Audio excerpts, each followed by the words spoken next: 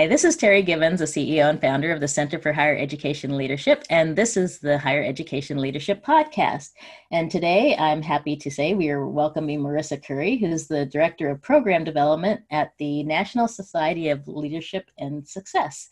And today we're really going to be talking a lot about student success and student-centered leadership, but I want to start by allowing Marissa to introduce herself and tell us a little bit more about what she does. Great. Thank you, Terry. It's good to be here. Thanks for having me. So I work with the National Society of Leadership and Success and am responsible for anything that's associated with getting our program up and running at a new institution. So all of that comes under me. We currently work with 700 colleges and universities and serve over 1 million student members. The National Society of Leadership and Success is the largest leadership honor society and collegiate leadership development program in the country. We offer 3 certificate level programs and also a parallel set of credits. We're the only honor society to actually be accredited, and we have that both through Cognia and NCCRS. And the reason for that is that it's really part of our foundation to say that this is more than just an honor. We have a dedication to educating future leaders and providing students with that professional development throughout the rest of their educational experience. Oh, yeah, that's really great. And I do want to mention, of course, we're still dealing with the COVID crisis right now, Yes. and we're all working from home, so we both may have little noises in the background and all that. But yeah, I'm curious, how have you guys been managing things as we've been working through the crisis? Yeah, well, on a personal note, I am very thankful that I already worked from home and that actually COVID and everybody else working from home has brought a lot more understanding about some of the pros and cons to working from home. And yes, especially when you have children. Yes, which I do. I have a little girl named Astrid. She's going to be 4 next month, which is just wild. I can't believe she's 4 already. I know every parent probably says that at every single age. But, so for me, you know, the experience has been pretty seamless. Also, everyone on my team that reports to me works virtually as well. So that's been, that part of it's been pretty easy. Certainly working in education and working with campuses that are in such an unknown time has its struggles, but I'm thankful that we already had an online modality for our program. And so as a result of the situation with COVID and campuses either going online for the fall or maybe doing some kind of modification, we're upgrading our online program right now. And it's actually set to release in 10 days. So we're almost there. So you're busy. Yes, we've been busy, but it was nice to come from a place of you know, we already had it and now we can just level it up as opposed to needing to build something new from the ground up. Yeah, that's pretty true for our center as well. We were already an online portal, and we've just been in a phase of updating and upgrading what we're doing on a regular basis. So that's, and I also work from home with my, I have my husband and my 2 teenagers around. So, it's been an adaptation having them around, but otherwise, for me, working from home is the norm. And, I just want to send a shout out to especially all your member organizations. I know this is a tough time, and for students, it's a tough time. And, we were connected because we are looking at the upcoming conference that NASPA is having. And I'm curious how you guys got connected and can tell us a little bit more about this conference that is happening at the end of July. Yeah, thank you. So we've been partners with NASPA for quite a few years, and the depth of our educational partnership has really grown considerably in the last 2 or 3 years. We've been involved with NASPA both at the national level and the regional level, and both organizations, both NSLS and NASPA, have worked pretty hand in hand to provide student services and student affairs professionals with the resources and education that they need to positively impact their students. But this year we were called to do something a little bit different. Mm-hmm. I know NASPA's conference went virtual, as many others did, back in March. And between COVID and what's happening with the Black Lives Matter movement, higher education's been presented with some new challenges, or rather maybe put a spotlight on some of those challenges that already existed, needing to provide more distance education, a need for more diversity, equity, and inclusion training. And just with this heightened environment, less access to support, and a real crisis in the industry, we wanted to do something more, and to contribute. So that something more has turned into this conference that we're building together, an event that's really going to be focusing on helping professionals in the field be more agile in their decision-making, kind of cut through the noise and get to what needs to get done and get that done. And most importantly, though, to take care of their staff and their students while all of that is happening, which I want to be very transparent about is an incredibly difficult juggling act. Yeah. So at the end of this month, on July 28th and 29th, we'll be co-hosting this event with NASPA called Leadership in Times of Crisis. And it's really going to be focused around how are we responding and bringing some of those kind of Fortune 500 business practices to higher education around change management and agile decision-making. And you couldn't have given me a better hook to work with, because so we've been asked to do a panel for that conference, and my partner, or colleague, I should say, Jeff Burstein, that's what he does, is he's a trainer to get folks into the agile approach to strategic planning, management, and leadership. And so we're going to be talking about a student-centered approach to leadership, which actually uses that agile model, which is really helpful for being able to set up decision-making processes that can react quickly to changing situations. So I think this is going to be just a perfect marriage with the kind of work we do at Chell, which is, we've had numerous articles in our newsletters about crisis management and leadership, and the people listening to this podcast are generally folks in higher ed in leadership positions, and so I think this is going to be a great opportunity for folks to join in and get a sampling of what that agile approach to leadership is all about and what it means to be a student-centered leader. So I'm really excited about that. Thank you for participating. We're excited to have you be involved in it. Yeah, I think it's really, a critical time. Obviously, this is why you guys are doing this, but it's also, as you mentioned, we've got the Black Lives Matter movement. We've got, I think what's happening for me with a lot of this is watching things like the communications, and I'm a parent of a college student. So, I'm also a receiver of the communications that are going to parents and watching what might be happening with my son. And this is such a hard time for higher ed institutions, because the landscape keeps shifting underneath them. Yes. I would not have expected that on July 1st, we're seeing the numbers go up for COVID. Right. I'm based in California, and, a week or two ago, we thought, we're handling it. We've been sheltering in place. And all of a sudden, these numbers are going up again, which changes the landscape for these folks. It's like, oh my God, are we going to be able to have college sports? And this uncertainty just has such a huge impact on students. And I'm so glad you guys are working so closely with NASPA around working on these issues. But, one of the things I want to mention is, when I was a provost and a vice provost at UT Austin, is that there seems like we just tend to be in these silos between academic affairs and student affairs. And, it drives me crazy, because we're all focused on student success. But I'm curious, what your perspective is on that, and if you've had, done much work on trying to get kind of academic affairs and student affairs working more closely together. Yeah, I've had the opportunity to do that a couple of times. As I've worked with institutions and implementing our program, where, there was maybe a faculty member and a administrator on the student affairs or student services side, Mm-hmm. I always think back of one of my favorite examples of this was at Mercer University's Atlanta campus.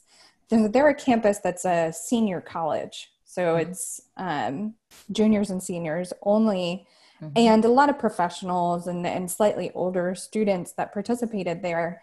And they had a faculty member who teaches leadership and a director of career services who were facilitating our program together. Mm-hmm. And they were just this incredibly dynamic duo. It was just a perfect combination. And I always think like, oh, if I could do that everywhere, if I could set that up everywhere, the impact that the program had in that situation, where not only did they have a dynamic presenter and leadership educator helping to lead and facilitate the programming, but they had someone for career services who could, see students' reflective journals and provide them with direction on career opportunities. I mean, what a great symbiotic relationship that really is giving the students the best of both sides in that situation. Another example I always think of on that is at Snead State Community College.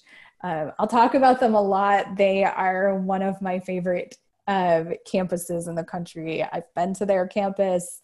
I know their president who recently left and their VP, and both their VP on the student services side and on the academic affairs side was involved in implementing our program at that institution. And it was so incredibly successful as a result that I think maybe if we could show more examples, there always seems to be a little bit of it's misconception. Well, maybe even a little competition. From one side or the other that says, oh, the faculty do this, or, oh, I don't know what they do over there in student life. And if only we could show them these examples of the incredible power when those two areas partner together and bring their expertise together on projects and programs. Maybe that's the way.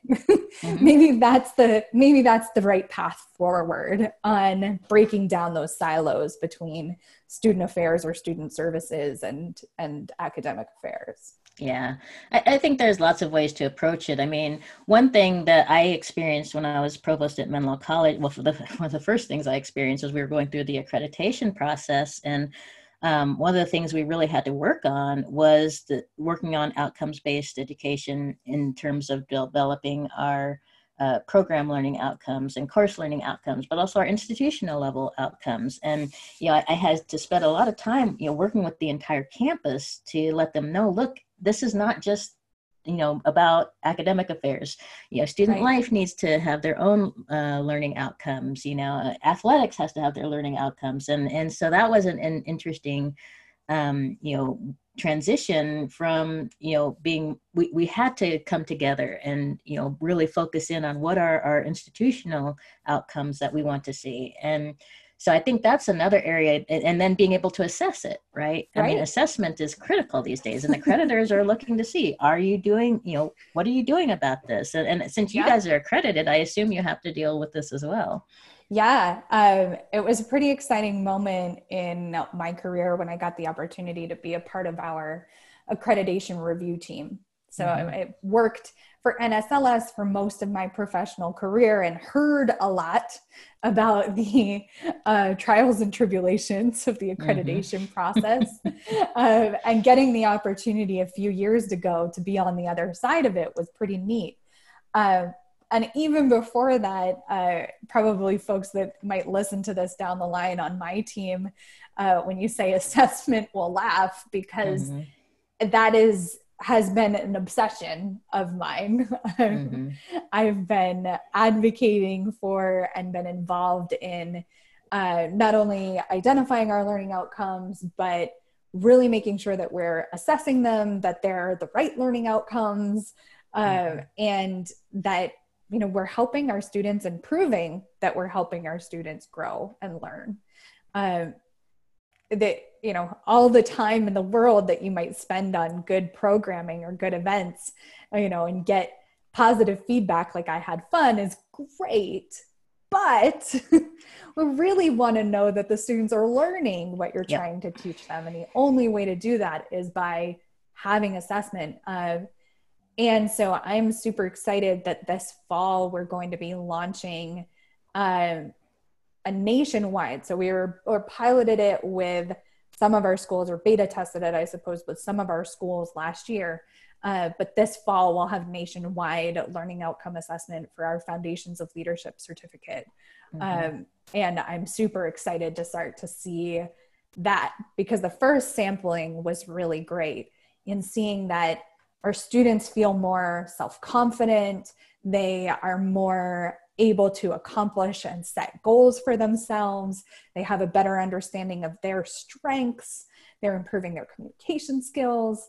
You know, all that stuff that we say we're teaching, they were telling us back that they're learning, which is so validating. And maybe it's just me that gets really excited about that, but I love it if I can say, you know, our program does X, Y, and Z, you know, and here, let's show the proof of it. And I think that sometimes, you know, that doesn't get on the front of everyone's priority list. Right. But I mean, to a certain extent, it's about ROI, right? I mean, why should you have NSLS on your campus? You know, well, here's why. Here's the return on your investment. Right. And, you know, it's the same thing, you know, for us. I mean, as an organization, we want to show that you're going to get a return on your investment. If, you know, so assessment is another component that we're really incorporating into everything we do. And, you know, it's interesting because one of the first things I did when we started Chell a little over a year ago, we have these regular guides that we do. And the first one was on assessment, because I think it's so critical in higher ed more generally. And it's something that, you know I struggled a bit with. It's like, what, you mean we can't just use grades and exams to you know, figure out what students are learning? And it's like, no, you know, especially when you get to the program level and the institutional level, you have to be able to say, this is what a graduate of, you know, this college is going to have as their skill set, especially if they're part of this particular program. And so it really helps refocus things around, what do we want students to be getting out of this? And, you know, becoming more student-centered, because you have to get student feedback on a more regular basis. You know, we worked on getting more alumni feedback, especially being a business college. When I was at Menlo College, it's like, let's talk to the alumni. Did they get the skills they needed for the jobs they've gotten? And so on. So yeah, I think this is just, you know, such an important thing. And I'm glad to see that organizations like yours are really taking this on. Yeah. I mean, it's been a pretty long-term goal of mine. And I'm super excited to see where we're at in it. And I hope, you know, definitely there have been institutions that I've worked with that were doing good learning outcome assessment and learning assessment in their co-curricular programs, but it maybe hasn't been, you know, as widely adopted in that area. And so I hope that, you know, we can start to lead by example on that and show, you know, that here it could be as easy as this. You know, it doesn't have to be terribly hard to get the data. And I think that when we talk about assessment and evaluation, it's just about how you set it up in the first place. Exactly. As long as you set it up the right way, then it's not terribly hard to get the data. But it sometimes can feel overwhelming if that's not, you know, if you're not a researcher, you know, if that's not your background, coming in and needing to do those kinds of things is a stretch. And so I think, not to say at all that we're a leader on learning outcome assessment, but that I hope that, you know, A, we can show the impact of our program, but B, you know, maybe help provide some framework that makes it easier for campuses to implement that. I have worked a ton with community colleges, worked with about 150 community colleges to implement our program. And so while like a UT Austin probably does have good learning outcome assessment for their leadership programs, community colleges are sometimes lucky if they have a leadership program. And so being able to, bring some of that experience to the community college level and give them meaningful leadership education and assess it, it has been really important to me. Right. Yeah, I think that's true. It's easier on larger campuses, of course, to, all the different programming they have. But I think it's just as critical for, the small colleges to have, these kinds of programs and around leadership, especially because students are looking for opportunities to get that kind of experience and training and as an add-on, but also incorporated into their learning. So I think that's a really important thing I hear a lot from students is, it can play into their employment, opportunities, all of that. I mean, certainly we could, sorry to interrupt you, get on a whole track about leadership and the leadership gap that's being created right now, as boomers are starting to retire out of those leadership positions. The next wave of students is going to need or are going to need to fill those leadership roles more quickly. It may not be the old school scenario of, well, you're going to be, in student life for 2 or 3 years, and then maybe you're going to move up to a dean position. And then, that might go from 15-year trajectory to get to a VP role to a 8-year trajectory. Well, I mean, even in my own career, I saw that I went from being a center director, and as soon as I got tenure, I was promoted to vice provost, which is one step below VP.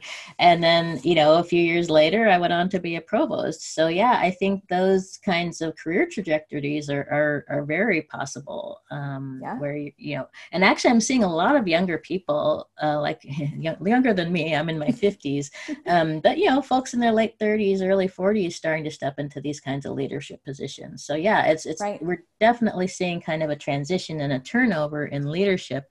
And that's why I agree with you. We really need to be starting to do this leadership training for undergraduate students, but also for graduate students. Because, a lot of people will, even sometimes when they're in a student affairs position, this happened a lot at UT Austin, where I would be working with staff who would go and get their EDD. In higher education leadership, and as a means of moving up and getting into a more responsible position.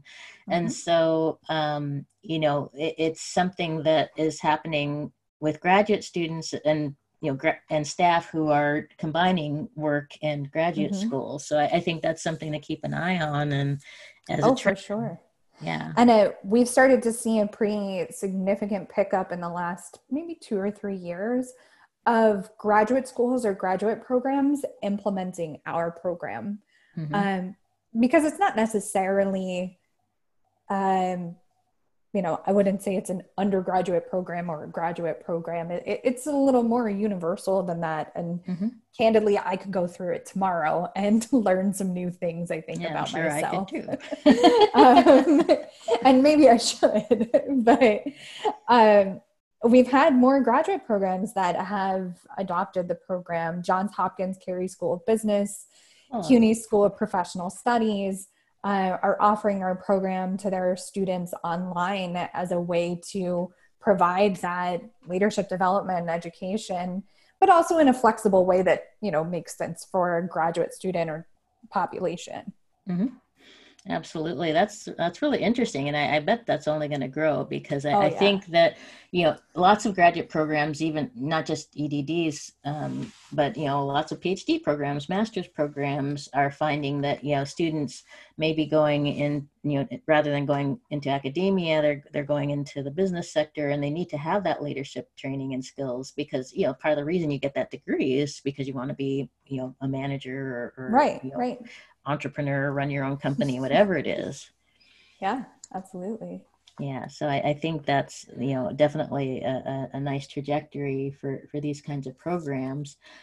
So I always want to make sure I don't forget to ask, what kind of advice you would give to our audience and, as academic leaders, based on your experience and looking at, especially in terms of being a more student-centered leader. Mm. I think right now, and this is reinforcing what you're talking about already, but Mm-hmm. I think the word of the day, year, month, um, is agility. Yeah. We've got to be able to listen, to hear the needs of our students, of also candidly our parents. Those are a big part of Yes, thank you. education's infrastructure. um, and adapt. It's just a moment where we have to be able to be more adaptable. And traditional policies that have been in place may just not work right now. Right. And so if I can say anything, and I know, believe me, because my whole plan for this semester, like everybody else's, just went up in smoke. And Mm-hmm. I literally, in March, threw out our budget and rewrote it for the year. And you'll probably be rewriting it again. Yes, because fall certainly isn't looking like it's going to be where we hoped it might be. Yeah.